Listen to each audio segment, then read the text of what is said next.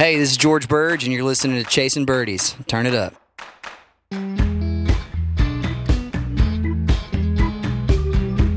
All right, everybody, it's Thursday, and we're back here for another episode of Chasing Birdies. My man. Yes, sir. What's up? How's it going, bud? It's good to see you survived the little 4th of July festivities you put on over there. Yeah, we had a nice little party with the family and friends, and but it's good to see you, bud. I haven't seen you in forever. Oh man, Colorado's been good, bud. I saw you 5 straight days, and I see you never. Yeah, and getting back to those 5 straight days, it was a grueling task, wasn't it? I mean, we played Pikewood National and member guests. We had Oakmont before that, but what a run we were on. Thanks to the boys over at Lynx Brewing for being the sponsor of this show. Check them out at lynxbrewing.com. But we just hung out with, Matt, JB, Jeff, all the boys at Oakmont for a couple days. And then I had Lynx Brewing on tap at the 4th of July party. So it was nice, boys. I mean, yeah, Lynx Brewing, shout out to them. They're the best. I tell you what, Becker, that guy, he could walk in a room and I'm just going to start laughing. I got a newfound love for Jeff Becker. Oh, my God. He said, hey, do I ask a lot of questions? Bud, you you're just asking a one, question. Bud, you talk about the struggle bus. I'm on it. Still? I am on the struggle bus. No, of course, afterwards I figured out something, but played okay at Oakmont and then got to Pikewood. Really excited. You played great for 36 holes, dude. I mean, the second round you shot 73. No, So I was all over the map, boys. Yeah, no, it's true. I mean, you started off good the first round at Oakmont. Obviously, playing Oakmont guys, the greens were like concrete. They said they were 14 when we played them. Hard time believing that. Fairways were 14, dude. You couldn't hold a fairway. But our guest, our man George Burge, he had a hell of a time on number 1, huh? My man drove number 1 at Oakmont. I mean, saddle up, partner. Pummeled it. Huh? So we leave Oakmont, we come to Pikewood National, we're playing the member guests. We're all hot, we're all heavy, we're feeling good. And it didn't come to fruition this year, bud. But you know what? I still had a good time with you. Dude, I had a blast with you. Thanks again for supporting my bad habits. The boys at Pikewood put a great show on at the member guest. I played like dog shit. I mean, bud, I have not hit shots like this in 10 years. It was bad. It was probably one of those things, you're trying to figure out what you're doing while you're doing it. You know what I mean? And 100%. So Monday I hit some balls after the member guest, and I felt like I was taking it inside a little bit. Well, I was. So now what feels like outside's really on plane for me on the takeaway. And we're back, boys. I played a couple days after and had 5 birdies. Haven't made 5 birdies all year, so felt good. Yeah. You ready to roll right into Ireland? Getting your bag packed here shortly, and next thing you know, we'll be headed over. You already packed? Yeah, you probably did. Our boys at Holderness and Bourne loaded us up for some new gear to take over to Ireland, which is like, they take care of us so well. So today's guest, man, we got George Burge on the podcast today. Former golfer on University of Texas. He calls himself a bench warmer, but I don't even know there's a bench in golf, but whatever. Hits it a country mile. Can sing a country lick. I mean... But his voice... Oh, my God. It melts anyone. And we got into one Tuesday night at Oakmont. I mean, how about him roll my ball back on the putting green, tell me I was further than I really was? Like, how about you not touch my ball, bud? All right? But I haven't seen 1:30 in the morning since I came out of the womb. I mean, we're sitting there like, all right, turning it strumming guitars. Oh, we didn't, but they did. JB and George played a little guitar, but I can't wait for you guys to hear this one, and we're going to roll it on over to George Burge. Enjoy it, y'all. Side. Yeah, it's a good one. As you all know by now, Chasing Birdies is proud to be partners with Holderness and Bourne. Check them out online at hbgolf.com. Holderness and Bourne makes fabulous pieces that help you look good on the course, even if your game is not up to par. Check out their new arrivals now for this golf season. Also, head on over to chasingbirdies.com to get some custom Chasing Birdie gear from Holderness and Bourne. We'll continue to drop these pieces through every season.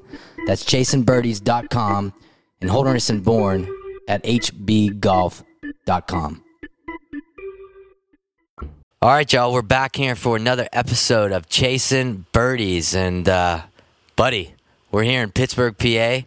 93.7 The Fan's so nice to host us here today in their studio. Mm-hmm. And we got country star George Burge in the house. George, my man. Boys, let's have a day. Beautiful summer day here in Pittsburgh. A little golf on the agenda. I think I'm falling in love with the city already, man. Beautiful. Right? So we had a good night. We went to batting practice, thank you to Neil Walker, and then Mr. Trocheck came over, had a couple cold ones. I got sick after.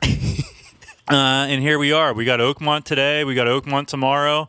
And hopefully drink a few pops and see where the day takes us. And thank you for coming, man. Yeah, man. That cream ale is dangerous. I saw you putting them back last night. Oh, they buddy. were in trouble, huh? Thank God my son Parker was there, boys, or we would have been probably staying under a bridge. No, I mean, when I tell you I got sick, boys, I mean, I got sick. Walking out, I got sick. I had to go back downstairs. It was brutal. That's just night one. That was just night one. No, I know, man. But it was great. So tell us, I mean, we got George Burge here in person, which is always better to have these interviews in person. And tell us a little bit about yourself, man. I know that you were a University of Texas alum. Yeah, man. So born and raised in Austin, Texas. Really was excited when you guys reached out to me because it's my two favorite things in the world. I grew up loving golf and country music, and so getting to kind of bring those two worlds together has been a dream of mine forever. I grew up in Texas, going to Dusty Dive Bars. I started my first band when I was probably in 7th grade. Was playing 6th Street downtown Austin with X's on my hand by high school, and that's kind of just what I did. I was on the golf team. We'd go out, travel to events. I'd always bring my guitar with me, and I was writing songs in hotel rooms, and then we'd come back on the weekends and play music. So just kind of in my DNA growing up in Texas. And then I was able to walk on to the University of Texas golf team when I went to college and be a bad influence on all those guys that were headed to the PGA Tour, bring them out to country shows and parties and stuff like that, get them to rub a little dirt on it. But it was one of those things that very quickly became apparent to me that while I was barely good enough to get onto the collegiate golf team, the PGA Tour was just a totally different level. And so more than anything, I just made friends with those guys, soaked up the experience, and continued to play music. And then, after college, kind of hit it hard on the music side, and now we're doing it for a living, touring the country. So real quick, who is on the University of Texas golf team with you that's on the PGA Tour? Jonathan Vegas was the captain of the team when I was there. Nicest guy I've ever met. And so he was pretty good in college, huh, bud? Yeah, he definitely bloomed after he left college, but it was really apparent that he was a stud when we were there. I remember the first qualifier we played in was at Austin Country Club, and I was coming out of high school, and I thought I was a stud. I was hitting the ball just over 300 and, had done really well in my late high school events and had made it to University of Texas. So here I am thinking I'm a great golfer, and the first tee shot, I just ripped driver about as hard as I can hit it. Probably 300 down the middle of the fairway, and then JV tees up with the 3-wood, hits it about 10 yards past me, and then chips and putts better too. And I was like, man, I'm busy. Yeah. So Dylan Fratelli was on the team as well. Yeah, he's super a great guy. Stick, yeah. Yeah, he can really play. But man, it was just a great experience, man. There's so much history. There's nothing better there. A lot of the alumni would stop in. Ben Crenshaw, Tom Kite, come talk to us, chip in. Justin Leonard. Yeah, exactly, man. So it was a really special place to go to school. So did you grow up? I know you grew up in West Texas, Austin. But, Texas, when you kind of think of West Texas, you think of the dirt roads, the ranches. High school football.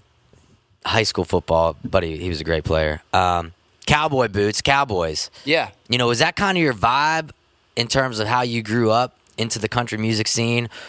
Because I feel like country music creates this idea of this way of life. And for us being from here, we obviously soak it in because this is a huge country music scene here in Pittsburgh and West Virginia. But you're growing up in Western Texas, or Austin, so to speak. Was that kind of already in your blood? Yeah, man. Austin was a really special place. We always called it the place where the cowboys and the hippies get along, man. So there was like, it wasn't weird to wear cowboy boots to school or wear Wranglers to school, or, on the weekends you're going out riding horses or roping or going hunting. Yeah. But also it was like, Culture, man. There was a huge movie scene down there. There's a huge music scene down there. The food scene was awesome. You know, you got Matthew McConaughey, you know, hanging out in Austin doing wild stuff. So it was always like a national destination where all these like big stars would come visit, but it was also like gritty. And, you know, you had dusty dive bars like Antone's where, you know, you'd go in there and it was cash only and there's dust on the floor and it's like the roof's about to cave in and you see the best live show of your life. And that was what made Austin so special, man. It's 100 degrees in the summer at night and you're sweating and drinking a cold beer and listening to the gritty blues music and it's cool, man. So yes, there was definitely like the Western aspect of like riding horses, hunting, fishing, being on the lake, being out on big ranches and bonfires and, you know, sneaking out with friends. But then also you had a little bit of that big city love with the college and, you know, all these big names coming to visit Austin, the football team, University of Texas football team, you know, that was a way of life as a kid, you know, going to the games. So it was a really, really special city. Definitely like had a huge influence on me as a person. Just like it was just a huge melting pot, man. It was really cool. So you have college golf, which again is the most incredible experience. You play any college sport, it is awesome. You know, you got your friends on the team, and you got some people outside, and you're partying and boozing and playing golf. I mean, life's tough. When did you really get into the country music scene to where, all right, now I'm getting onto something, right? Like, I'm good now. Now people are coming to listen to me at the dusty dive bars. Yeah, man. It was definitely something that happened on accident. And again, it was like golf just like took care of me. I tried to get a desk job, and I did. I tried to be responsible. So I got a desk job out of college, was making pretty good money, had a little apartment downtown Austin where I'm going out every night after work, crushing cold ones, you know, chasing women. Life was great. I'm making a real paycheck for the first time. And so I just still was writing songs and playing music, but didn't really have an avenue for it. And then one of my best buddies from high school and I restarted this band that we had kind of messed around with in high school. And we just started practicing. You know, we'd get off work at 8, 9 p.m. We'd go to a rehearsal space and rehearse from like 10 to midnight or 10 to 1 a.m. And then, you know, go back to work the next morning, and we'd play shows on like Friday and Saturday nights. And it started, you know, 50, 100 people would show up to shows, and then all of a sudden, you know, double that. And then all of a sudden we sold out every show we played in Austin, and we were playing 4 times a month. And that buzz kind of started to get around, and it started to be something pretty special. And I think what made us unique is in Austin, everybody writes their own songs. You know, you go to a lot of other cities and it's like these startup bands, they're all cover bands, right? They're playing other people's music, and that's kind of how bands come together. And we just didn't know any better. You know, we thought like, all right, we've got a band, let's write some songs. And, you know, they started terrible, like the worst songs you've ever heard. And I hope that all of those recordings are burned and in a trash can somewhere.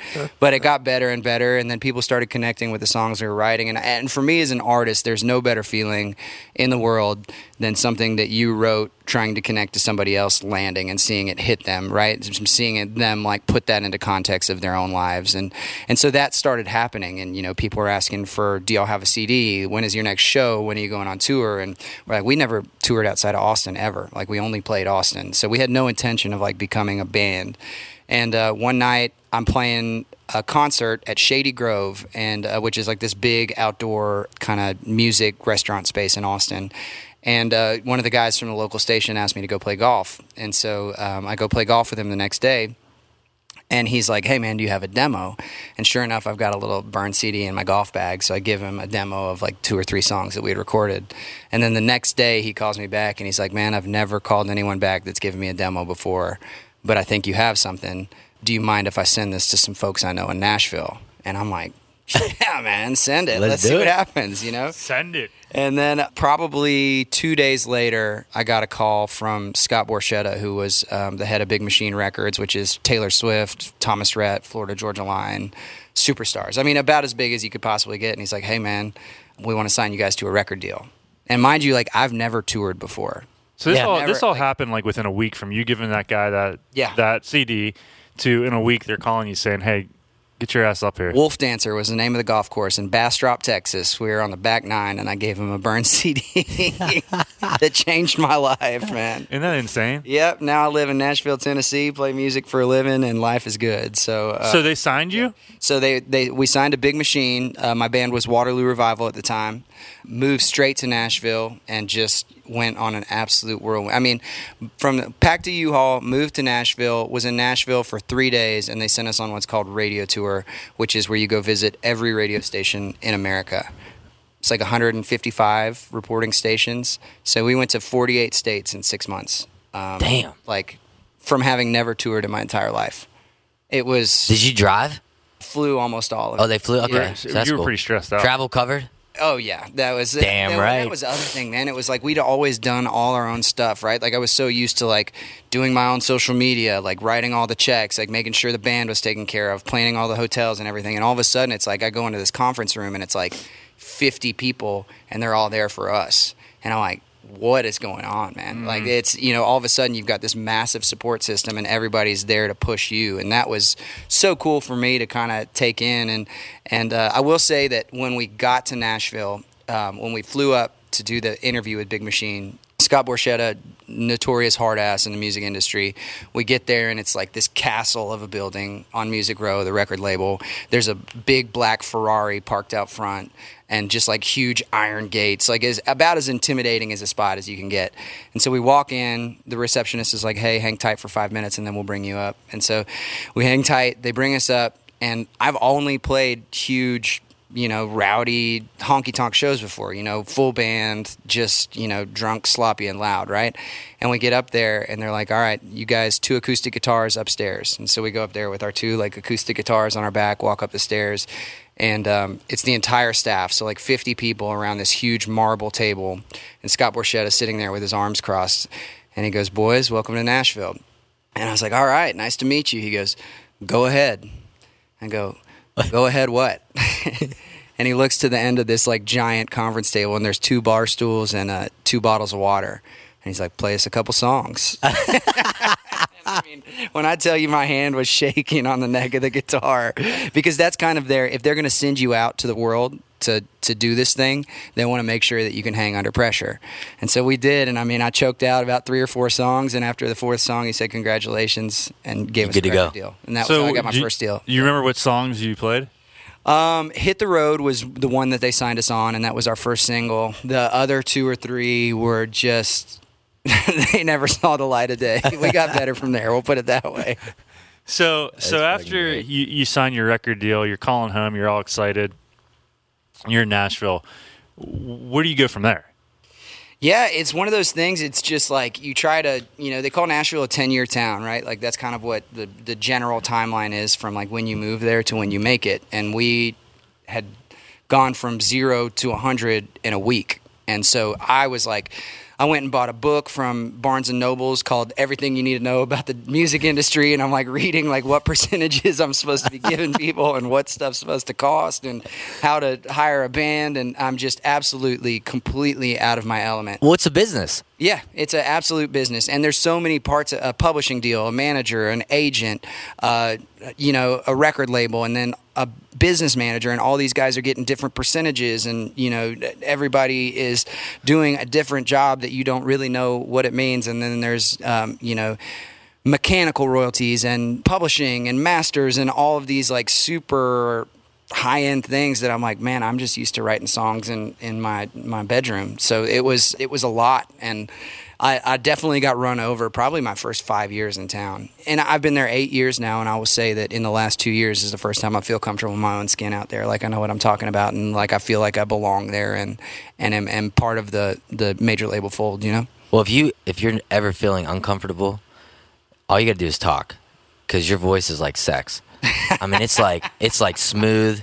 It's like whiskey on ice. It's like... Thank you. And we have the same thing in common. So, I mean... that's what happens to me when I start talking. People were just stop. So it's wow. I'm kidding. We talked last night briefly about your short stint in the music industry, Ryan. Mm-hmm. Do you care to tell him the story? We've told the story before on the podcast, but you need to tell it the graduation story. Well, okay, and yeah, I was into music, man. I loved playing music. Had a little band in high school, and graduation party. 2005. I set up a stage at my parents' house, and I go and buy a black tarp, kind of like that, but it was plastic, and I poked holes in it. And then behind the holes, I put a spotlight up so it looked like stars were shining through, because I was going to have all these people watching me, 10 people watching me at my graduation party.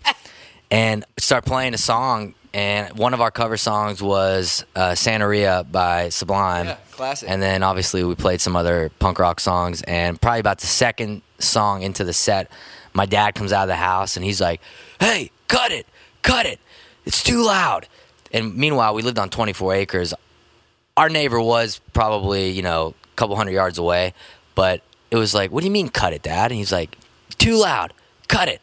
So my graduation party concert got cut like after a song and a half by my dad. One song. Pulled it, one man. song. My dad would have done the same exact thing. Pulled it. So, needless to say, he hasn't looked back, bud. He's But never played music since. I love music, man. And obviously I've not done anything with music, but it's I a love the hobby. hustle, though. It's a hobby. Your own staging. Yeah. I can visualize that when you said it. The starry Yeah, right. That's what I was thinking. backdrop, like tarp with holes in it. I can't carry a tune to save my life, but I still enjoy playing my acoustic and writing some lyrics. So, I'll probably send you a couple one day. But Come on, man. Yeah, no, He's got a burn CD for you. yeah, I gotta let you listen. So you feel like now you're comfortable in your own skin.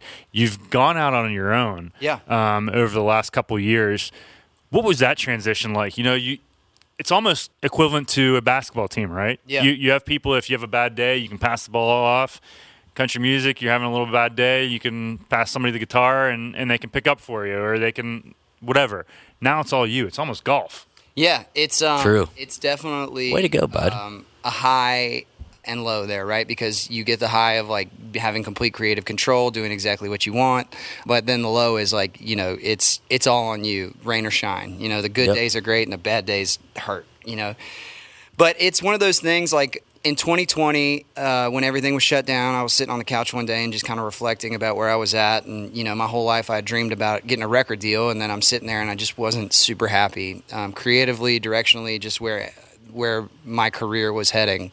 And it kind of felt like a make or break moment for me. And I just started to feel super overwhelmed and just not really sure what was next. And after, a lot of nights, talking to my wife, praying about it, trying to figure out what I was going to do, I decided to ask out of my record deal and out of Waterloo Revival. And that was scary just because, I didn't really have a backup plan. And what I ended up doing was thinking, I'll just be a songwriter. And so I started writing songs for other artists and started to get some traction doing that. And I was like, man, maybe this is the ticket. And one of the artists that I was writing for was Clay Walker. And Clay had invited me down to his house in Galveston, Texas, and we were writing for his record. And we had finished writing for the day, and I kind of told him that exact situation. I was like, man, I'd asked out of my deal. I'm not really sure if I'm going to play live music anymore. I might just be a songwriter. And he's like, son, I'll tell you exactly what you need to do. And, it's Clay Walker, 17 number ones, a career any of us would dream about. I'm like, man, this guy's about to change my life with this advice that he's going to give me. So I'm sitting there on the edge of my seat waiting for this advice, and he goes, you need to put your songs on TikTok. I'm like, shit, man. That was not the advice I was hoping to get. But you know what? Like, I go back to my room to get cleaned up before we go to dinner, and I'm like, man, how bad could it hurt? And so Downloading TikTok. Yeah, I download the app on my phone. I have like 6 followers, like my mom, my sister, like the lady down the street. And I'm like, all right, we're off to a hot start. I used my name. I didn't use Waterloo Revival or anything. It was just George Burge. And the first thing I do is I click the country music hashtag. The first video I see across the top of it, it says men in country music. And under it is this girl, and she's like, country music ain't nothing but beer, truck, and girls in tight jeans. And I'm like, well, I'm the first person to be guilty of loving all 3 of those things, probably more than I should, but I also feel like country music has more to show for itself than that. And so I was like, man, wouldn't it be funny if I took her words and as a country songwriter showed her even something as mundane as that I could turn into a hit song. And so I sat down on the edge of the bed for like 30 minutes and like hammered away this verse and chorus. And got it to where I like felt good about it, where I thought it was funny and a good rebuttal. And so I marched down the hallway to Clay's social media manager's room, and I like knock on the door. I'm like, hey man, can you show me how to post on TikTok? And we throw it up, and I don't think anything else of it. And we go to dinner, and we're at dinner for like 3 hours, just having a big boys' night. We're out there in Galveston on the beach, drinking tequila, eating shrimp, just having an awesome night. And I've literally not thought about it at all. And we get back home, and Clay's like, man, pop it open. How'd it do? And I'm like, pop what open? He goes, TikTok. I'm like, all right. And so I open the app, And I like am rubbing my eyes because my 6 followers in 3 hours turned into 20,000 followers. And I was like, dude, you're a genius. This is the best advice. So we're like cheersing and having fun and, just kind of goofing off. And I kind of thought that was going to be the extent of it. Well, fast forward like a week, 20,000 turned into 100,000. And all of a sudden there's like thousands of comments saying I have to finish this song. And now I'm like, damn, I might have gotten myself into a little bit of a predicament because I'm going to be forced to release a song called Beer, Beer, Truck, Truck with my name on it.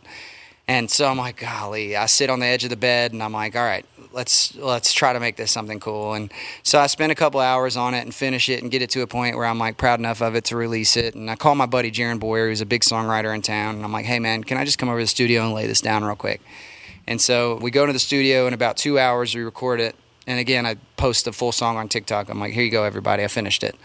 And in 24 hours, it did 3 million views.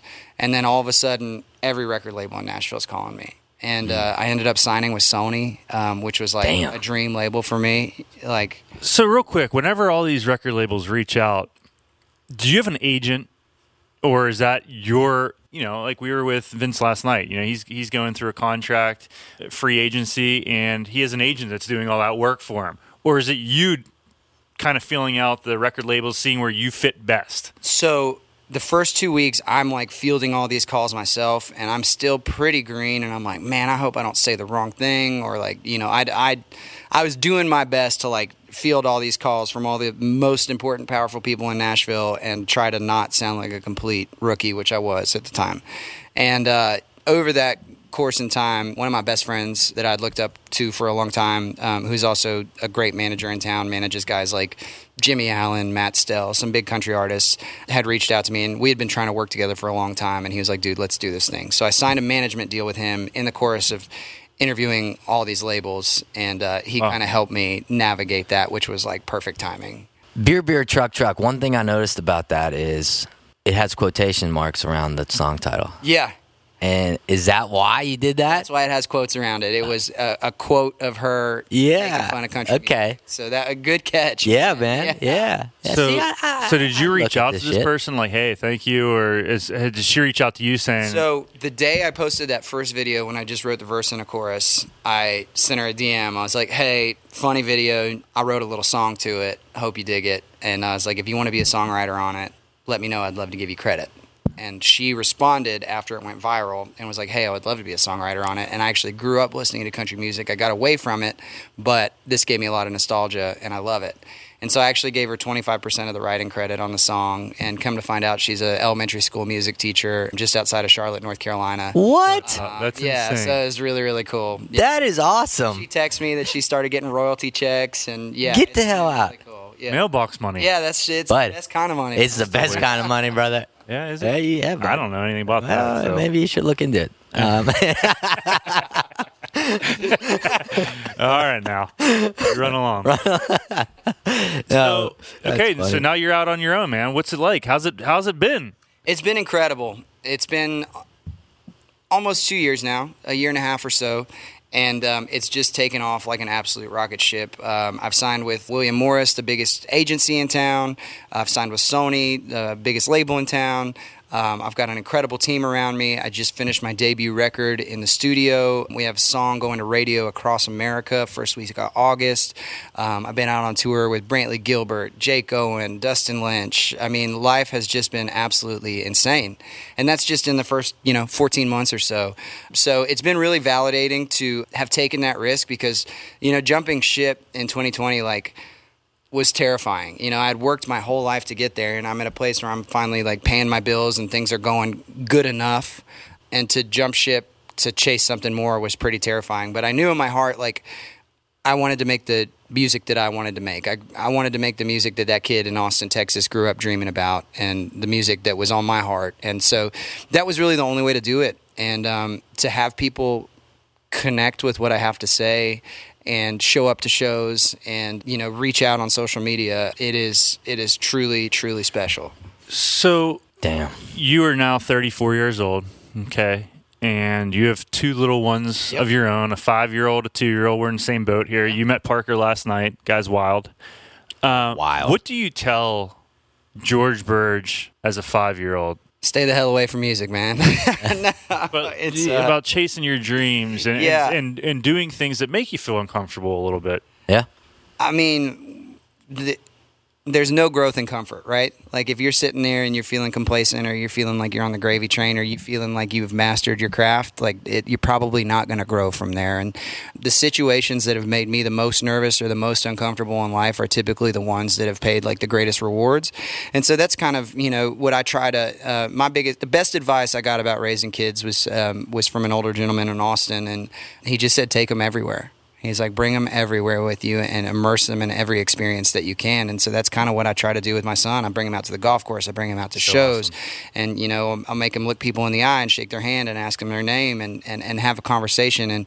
And the world is just so relationship based. It's like the people that and if you treat other people kindly and if you have a genuine interest in what they do, somewhere down the line maybe you guys work together. Somewhere down the line maybe they reach out and give you a hand up. And that's the biggest thing that I've learned in life, and especially through golf. There's so many incredibly talented people in the game that are masters of their own craft, and if you take the time to dig in and figure out who they are and what they do and take a genuine interest in that, there's a pretty good chance that they're going to help you out with something down the road. No doubt. I mean, you two might have a band here in the near future. You never know, bud. No. He's going to be my staging manager. Yeah. I can't stop thinking about this tarp with the holes in it. He's going to be the guy. He's going to be the guy at every show poking holes through the new tarp. I'll hand you your guitars, man. I'll be the guitar tech. I mean, what can I say? But actually, being on the road, it's something that I would love. I know it gets old. Maybe not right now, but at some point, maybe it never does. I don't know. I've never been there, so what am I talking about? But that is chasing birdies in life, dude. And you are a good man. That is awesome. Thank you, man. And he's got the Malbon apparel going on right now, man. And Stephen Malbon was a former guest on Chasing Birdies. And so when you talk about golf being a connector, it really is a small world, man. I mean, and maybe you're doing some deals with Malbon. I don't know, but it looks good on you. Thank you, man. Yeah, it was he's a country music fan and huge in the golf space. And, we had crossed paths, and all of a sudden he's reaching out to me on social media. He was like, hey, I've been following along the music and the journey, and I've got a new line coming out, and I wanted to see if you'd be interested in doing some work together. And so he sent me some mock-ups of the clothes. It's Malbon Golf and Bass Club. And I was like, man, golf and fishing, I'm in. Like that's who I am growing up in Texas. And so I flew up there to Carmel to go hang out with him, and he showed me the new line. I was able to take some pictures in it with him. We played the Preserve, which is like up there in the mountains. You're literally in Carmel by the sea, and you drive 30 minutes straight up into the mountains to the most like secluded, elusive place you've ever seen, and you feel like you're in the middle of Montana. It is unbelievable. Badass. And he put me up in this glamping cabin, which is like on the lake. There were canoes, and we went bass fishing and everything. And it was, the cabin was probably 1,500 square feet, and it's a tent. And it was like I literally felt like I was in the TV show Yellowstone. There's you could go like check out horses and just ride them around the property. There was a home farmed vegetable garden that the members of the club could all come just pick whatever vegetables they needed for dinner every night. Take those home. Yeah, to go cook with. It was not real life. And then we played Spanish Bay as well, that was my first time to get to play any of those Pebble Beach courses. So it was really cool, man. So awesome. You had mentioned relationships in golf, and one of the relationships that we have mutually is Colt Ford, which the guy is hysterical. He's dynamite. I know he means a lot to you, but again, we interview Colt, and I reach out to you via DM because Colt mentioned you, and you did your due diligence, I'm sure, on these two yo-yos from Chasing Birdies, and here we are. But you guys are coming to Nemacolin August 15th, and you're playing. It's you, Matt Stell, Josh Miranda, Colt Ford, and you guys are gonna play a little show up there. Yeah, it's, life's a lot more fun when you get to do stuff with your friends, and Colt does mean a lot to me. He was, Colt Ford, I call him the Godfather. He knows everybody in country music, right? He's done collaborations with everybody from Jason Aldean to Keith Urban to Jake Owen to Darius Rucker. He is the guy, right? Colt knows everybody. And he was really the first person in Nashville to give me a hand up and say, hey, you're good enough, and I'm going to open some doors for you, which any of us in any industry, we don't get anywhere without somebody else saying, hey, this guy belongs here. Yeah. And he was that guy for me. And really, it happened. Colt had stumbled across one of my videos and sent me a DM on social media and was like, "Hey, man, you want to do a song with me?" And so I ended up featuring vocal on the chorus of one of his songs called Dynamite. And we shot the music video together, and that was the first time we met, was in the music video. And then we just we just hit it off, realized that we both loved golf, realized that we were both good old boys from the South, and then all of a sudden Colt's introducing me to Clay Walker and Toby Keith and all of these, massive artists, and all of a sudden I'm getting calls to write with people and getting calls to go on tour with people, and all these people are saying, "Hey, Colt really talked you up," and that changed my life. And now on the other side of things, now that things have really taken off for me, I called Colt to come write with me for my new record. And so we wrote the song Mind on You, which is going to hopefully be my first #1 single together. So it was, he invested in me, and I hope in the long term it's going to pay off. That's so cool. You treat people right in life, it comes full circle. You do the right thing, you treat people right. And again, somebody like Colt, that has all the connections that he has in country music in any realm. Colt knows everybody and everything. He doesn't have to stick his neck out for you because he's Colt Ford. Yeah, he doesn't need to. But he saw something in you, and he took a chance of telling his buddies, and here he is. He's looking like a genius now. I hope so. And don't tell him that, though. So. But he did mention something about a brisket. That you always send him photos of your brisket and you don't share it with him. Oh, man. So growing up in Texas, that was like my thing, man. I love to put a smoker rolling on the weekends, throw a brisket on, drink some beer. I mean, it's a great excuse to sit in the backyard and just crush a 12-pack, And so over the years, I got pretty good at it. And I invited Colt over one day for some Texas brisket. And he took one bite of it. He goes, "Son, that could make a puppy pull a freight train." He goes, "All I need is some white bread and some Duke's mayonnaise." I'm looking at him. I'm like, "Are you a cartoon character?" Yeah. He's just the funniest guy I've ever met. But since then, every time I post a picture of my brisket, he gets upset if he doesn't get the invite. So I always have to make sure I invite Colt Ford to the barbecue. And I got to make sure there's enough brisket there for him, too, because he can put it back. Put it down, man. He was loving that shrimp up at Nemacolin. Hey, by the way, you guys got me in a tizzy right now. Real talk. My bud. We talk about these DMs. I mean, it's like, oh, you DM him, they reply. He sends you a DM, you talk, you meet, you do this. I mean, I send, people DMs. I get no reply. You're a creep. They look at you and you look like a creep. like George, I come to find out last night that George is buddies with Cam Smith. And I think Cam is, and I know no one will believe this, and I don't care.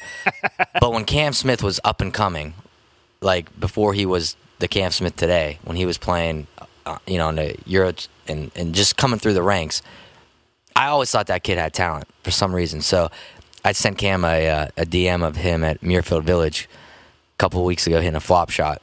And I sent him the video, and I'm like, "Hey, man, a sick shot. What wedge were you using?" Because I'm a wedge guy. Nothing. So, being the guy I am, I was curious. So I sent a text to Pepe and Aaron Dill from Vokey. I'm like, "Yo, AD, what was this wedge?" "Oh, that's his 60 T grind." I didn't even know there was a T grind. Well, bud, it's news to me.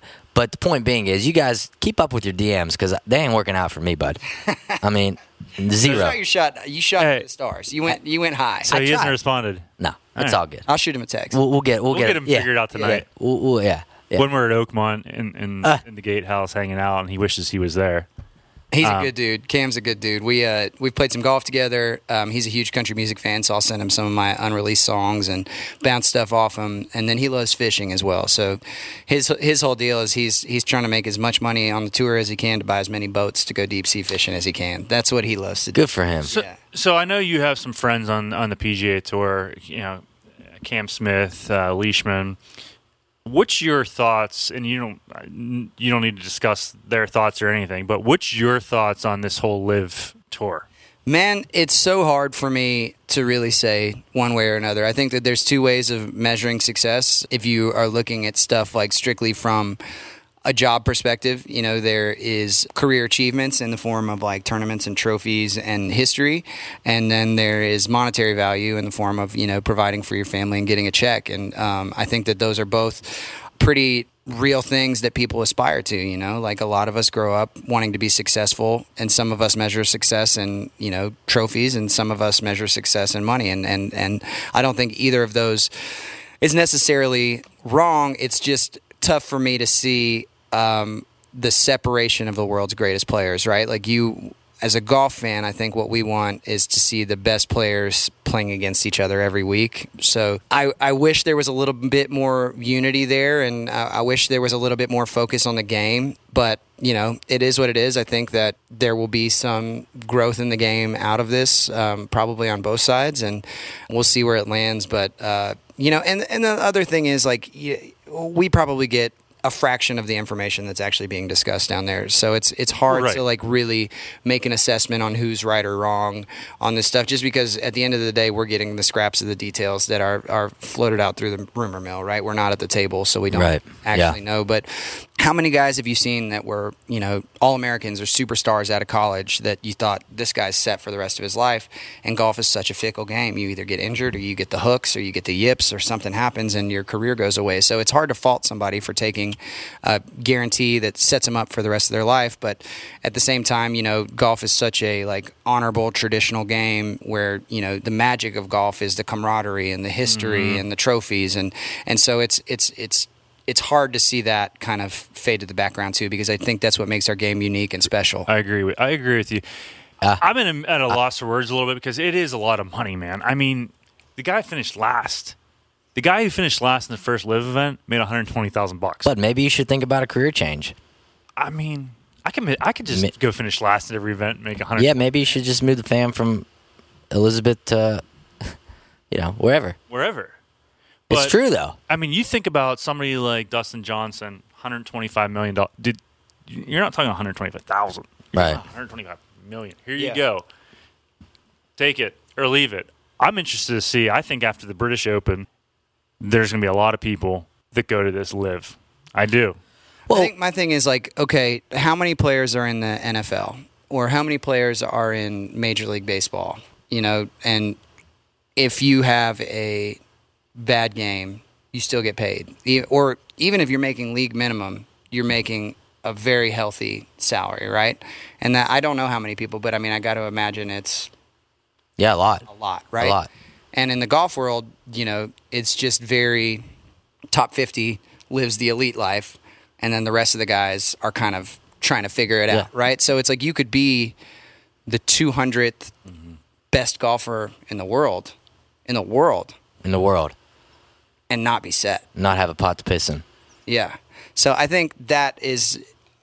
That's what people don't realize, George, is that those people, they have to pay for their own travel. They have to pay for their hotels. They have to pay... A caddy. Before you miss a cut, bud, you're negative. Not a little bit negative. You'd be negative for a week on end. Yeah, bud, but you talk about mailbox money, I mean, just go to the next stop. But here's the thing. When you reduce it down to the common thing, it's golf. It's still golf, right? I mean, so these guys that are leaving the PGA Tour, they're going to LIV Tour, they're still playing golf. I think the LIV Tour is going to have to be able to create that entertainment value for people to want to watch it. Because, like, for me, watch it, bud. I know, and that's the downfall to it. But if they get that thing going to where, now they're talking about getting world golf rankings for these players, which that would be a huge step. If they get a television deal, I would never watch a golf tournament on my computer. I just would not. If they can create that entertainment value to where people will want to watch it, I don't think the fans are really going to care because, quite frankly, look at Koepka. Supposedly he's going. How many more guys are going to go? There's going to be a lot. I think there's going to be a lot.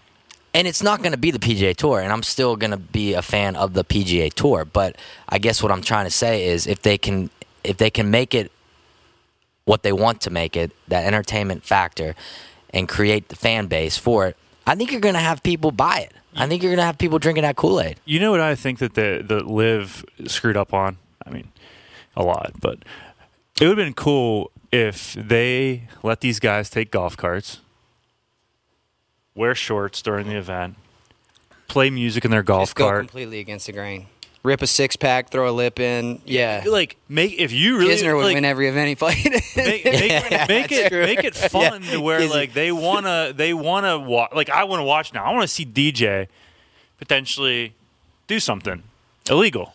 But to George's point on Kisner, for example, and I only bring this up because of having Colt Knost on the podcast, he said that Kisner, he's never going to win a U.S. Open. He's not long enough. He might have a chance to win a British because it's firm and dry. Maybe Augusta. That's it. So for a guy like that, and he's a hell of a player, he may say, hey, if you're going to pay me $50, $100 million to come play, why wouldn't I? I'm not going to do it. And that money's never going to run out. Yeah.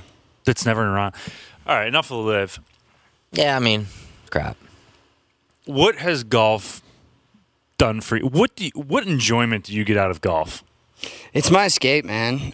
It's where I go hang out with my friends. It's where I'm in nature. It's where I clear my mind. It's a game that I can never master, and I think that's what is so addicting to it, you know. And I see these guys in every industry, right? Like you think about like if you're a rock star and you get to the top where you sell out amphitheaters every single night and you have the world on a string and you can have whatever you want when it comes to money, women, travel, anything. Like, how do you sustain that high once you get there, right? Because that's it. Like, it's only downhill from there. Like, what keeps you motivated to keep trying to get better, or what keeps you thinking, you know, how can I work on this? And that's what golf is, man. It's like no matter what, like you can never perfect it, and there's always more that you can attain and always more that you can get better at. And I think that that's what makes it so special. And you know, I think a lot of people fall off from the top because they can't match that high, right? And a lot of people, you know, you see sad stories of either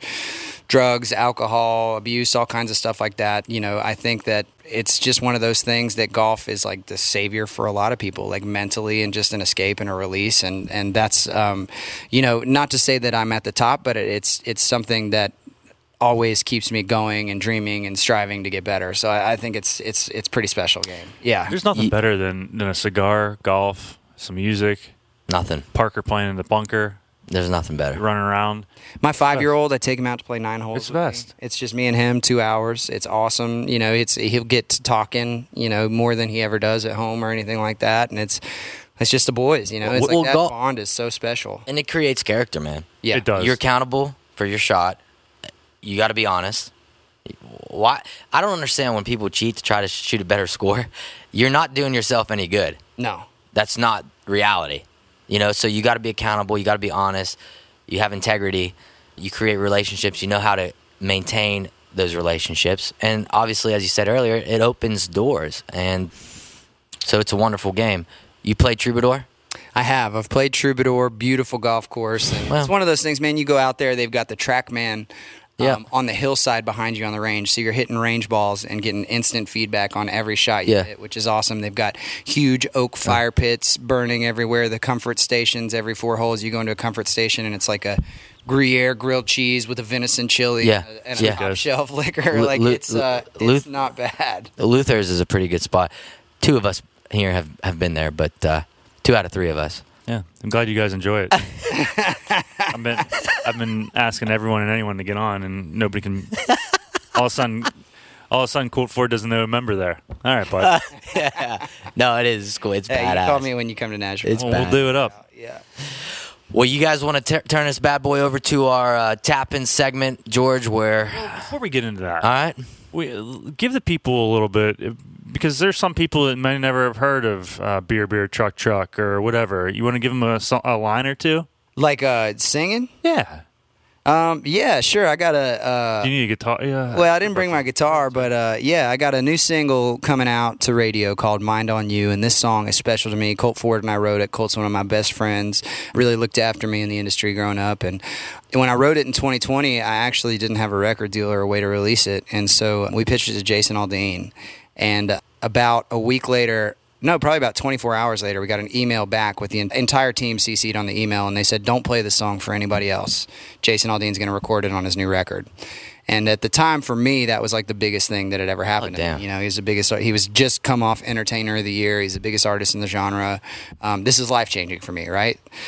Well, fast forward 6 months, Beer, Truck, goes nuts, and I get a record deal with Sony, and I'm on the phone with Barry Weiss, who's the head of the label. And Barry Weiss, if y'all don't know who he is, I mean, he's had cameos and Entourage, all these, like, he's a very, very famous music industry executive, signed Adele, Will Smith, Backstreet Boys, NSYNC. Like, Barry is to get on his team was pretty cool for me. And he's on the phone. He's like, "Hey, George, listen to all this stuff. Great stuff. You're going to be a huge star. But this song, Mind on You," he's like, "this is a big hit." He's like, and he basically tells me that I need to call Jason Aldean and ask for my song back. And so, Aldean say to you? So, I mean, that can go two ways, right? Like, Pound salt, bud. oh, It's mine yeah, now. and I mean, and there's been multiple cases of that being the answer in country music. There was a pretty famous blow up between Keith Urban and Sam Hunt when Sam Hunt asked for Cop Car back from Keith Urban, and Keith Urban said no. Same thing.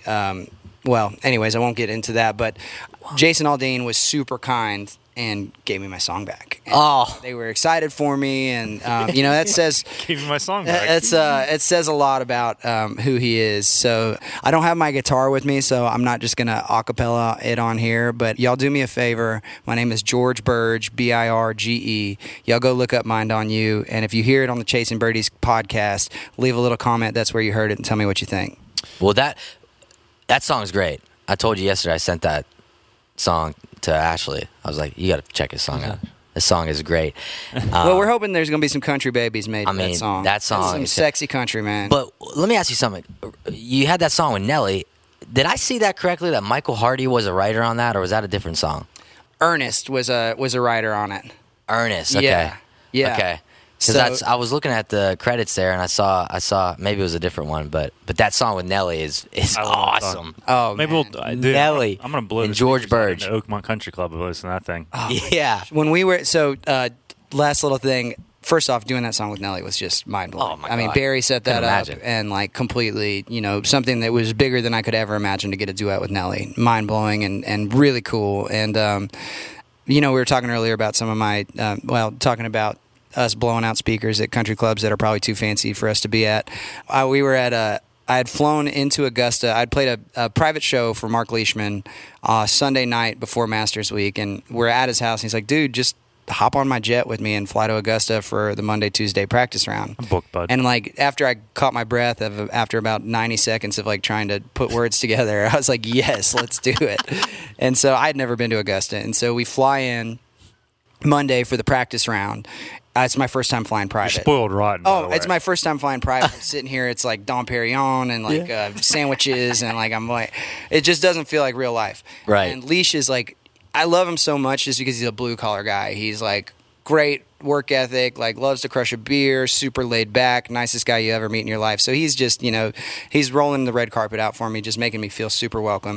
And so we get there, and this like brand new Mercedes Benz that has 7 miles on us picks us up like straight out of the airport door, and they leave the car for Mark because he likes to drive himself. So me and Mark are in the Mercedes. We drop the stuff off at the rental house, and he's like, "All right, you want to go to the practice round?" I was like, "Yeah, let's go." So he drives up Magnolia Lane, which you only get to do as a player, right? And he's like, "Dude, roll the windows down, crank up Mind on You." And I'm like, "Man, I'm gonna get us kicked out of Augusta." So I did. I turned on Mind on You just loud enough to not get us kicked out of Augusta on the way up There you Magnolia go. Drive with the windows down.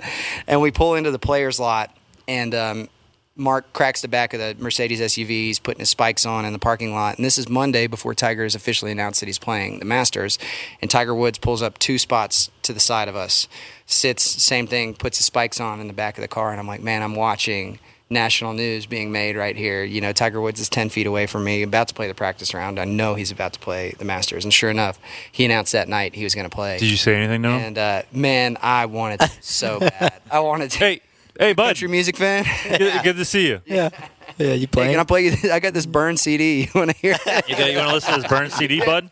It's made me a lot No, of money. he's gonna buy it when your album drops. That's right, man. That's a fact. That's right. All right, so now we'll transfer this bad boy over to the tap-in segment of our show, which is brought to everyone here by Bettinardi Golf, home of Matthew Fitzpatrick. Jonathan's going to ask you 4 or 5 quick questions that demand your quick-witted answer. Let's go. All right. Lowest round and where? My lowest round, let's see, my best round was 66 from the back at Austin Country Club. My lowest round was 64 at Lions Municipal in Austin, Texas. Damn. Yeah. Some playing. Favorite place to play a concert? Red Rocks. I just got to play Red Rocks back-to-back sold-out nights with Brantley Gilbert, and it was a religious experience. That's I mean, awesome. it's just cut into the mountains there in Denver, and from the first hit of that guitar chord, like you feel power. It's just echoing through the canyon. Oh my God. Absolute magic. I got chills. On-course drink, because we're going to need those ordered today. Casamigos Reposado with tequila and lime. Double. Biggest accomplishment to date? My biggest accomplishment to date, man, first and foremost, just being a dad. It's what I love more than anything in this world. Outside of that, I'd say probably playing the Grand Ole Opry or, writing a couple top 40 songs for some country artists that I grew up idolizing. It's not a big deal. Yeah. That's Right? badass there, too. Well, boys, I don't know about you. I'm a little excited to get over to Oakmont Country Club. Yeah, let's Play a little bit. I got a case of the hooks. You guys take a look at You're it good on the there. driving range. As long as it's a hard hook, you're in the next fairway. Oh, it's fine. hard. Good. We're good. It's got its blinker on, I'll tell you that. All right. Yeah, we'll check it out and see what we can do. Thanks for coming on, George. It's been awesome getting to know you a little bit, and I'm excited to play golf with you. Guys, what a day. Thank y'all for having me. Beer, truck. I mean, Girls damn. in them tight jeans. You know what? That the whole story behind that is awesome. And he didn't have to give her writer on that song, and he did. So good on him. Yeah, He's the best, man. He's awesome. kid. Had a blast with him. had an absolute blast with him. I mean, we partied with him. We listened to him jam a little bit. We played 2 days at Oakmont with them. We went to batting practice with the fam. I mean, bud, Shout out Neil Walker. he was awesome. Yeah, I said shout out Neil Walker. Yeah, thank you, Neil, for setting that up. And I can't wait to have him back to Nemacolin in August 14th to 16th. Make sure you guys make your reservation. I know the rooms are tight right now, boys. A lot of people have been reserving rooms, and it's going to be a party. No, it's going to be a great time, man. We got a great lineup. Thanks, Nemacolin. And for all y'all out there who haven't been to Nemacolin, be sure to check it out online at nemacolin.com. And we're stoked to have that, party up there on the peak and see our buddy George again and some other friends and keep it rocking right now on Chasing Birdies, huh? And we got some new gear up, new hats, new polo, new quarter zip over at jasonbirdies.com. So make sure you go on over there, get yourself some new stuff. We got a lot of different hats, a lot of new hats. This check was it all out. Pep. This was all you, bud. I mean, we got 45 different varieties of hats. And you know what? Yeah. I love all of them. I love them all. I wear them all. So thank you. Thank you, bud. No problem. So our next drop will be coming from Ireland. Yes, sir. And y'all have to stay tuned for that one. We won't release too many details at this point, but it'll be our next drop here on Chasing Birdies. And it's kind of cool right now. They got the Scottish Open kicking off today. All the boys are having a blast over there. Yeah, I was gonna say we saw the pics of Jordan, Ricky, and JT over there drinking some Guinness, and I can already taste it, bud. I think I'm gonna have myself a couple. I can't wait. The boys are excited. We got 12 of us going over there. But we'll be dropping an episode from there. Not going to tell you who. In the meantime, go to chasingbirdies.com. Check out all the new gear. Chasing_birdies. Like us. Tell your friends. Tell your family. We appreciate all the support. And apparently our social media gals are working on a little TikTok page for the boys over here at Chasing Birdies. So I have no idea how to work that. But stay tuned for that. Hope y'all have a great, fabulous weekend. Get out, play some golf, enjoy the Scottish Open if you can catch it somewhere. I don't know. Thank you to Simpler Media and Evo for putting this thing together. Rachel and Jacqueline for all your social media help. Y'all have a good one.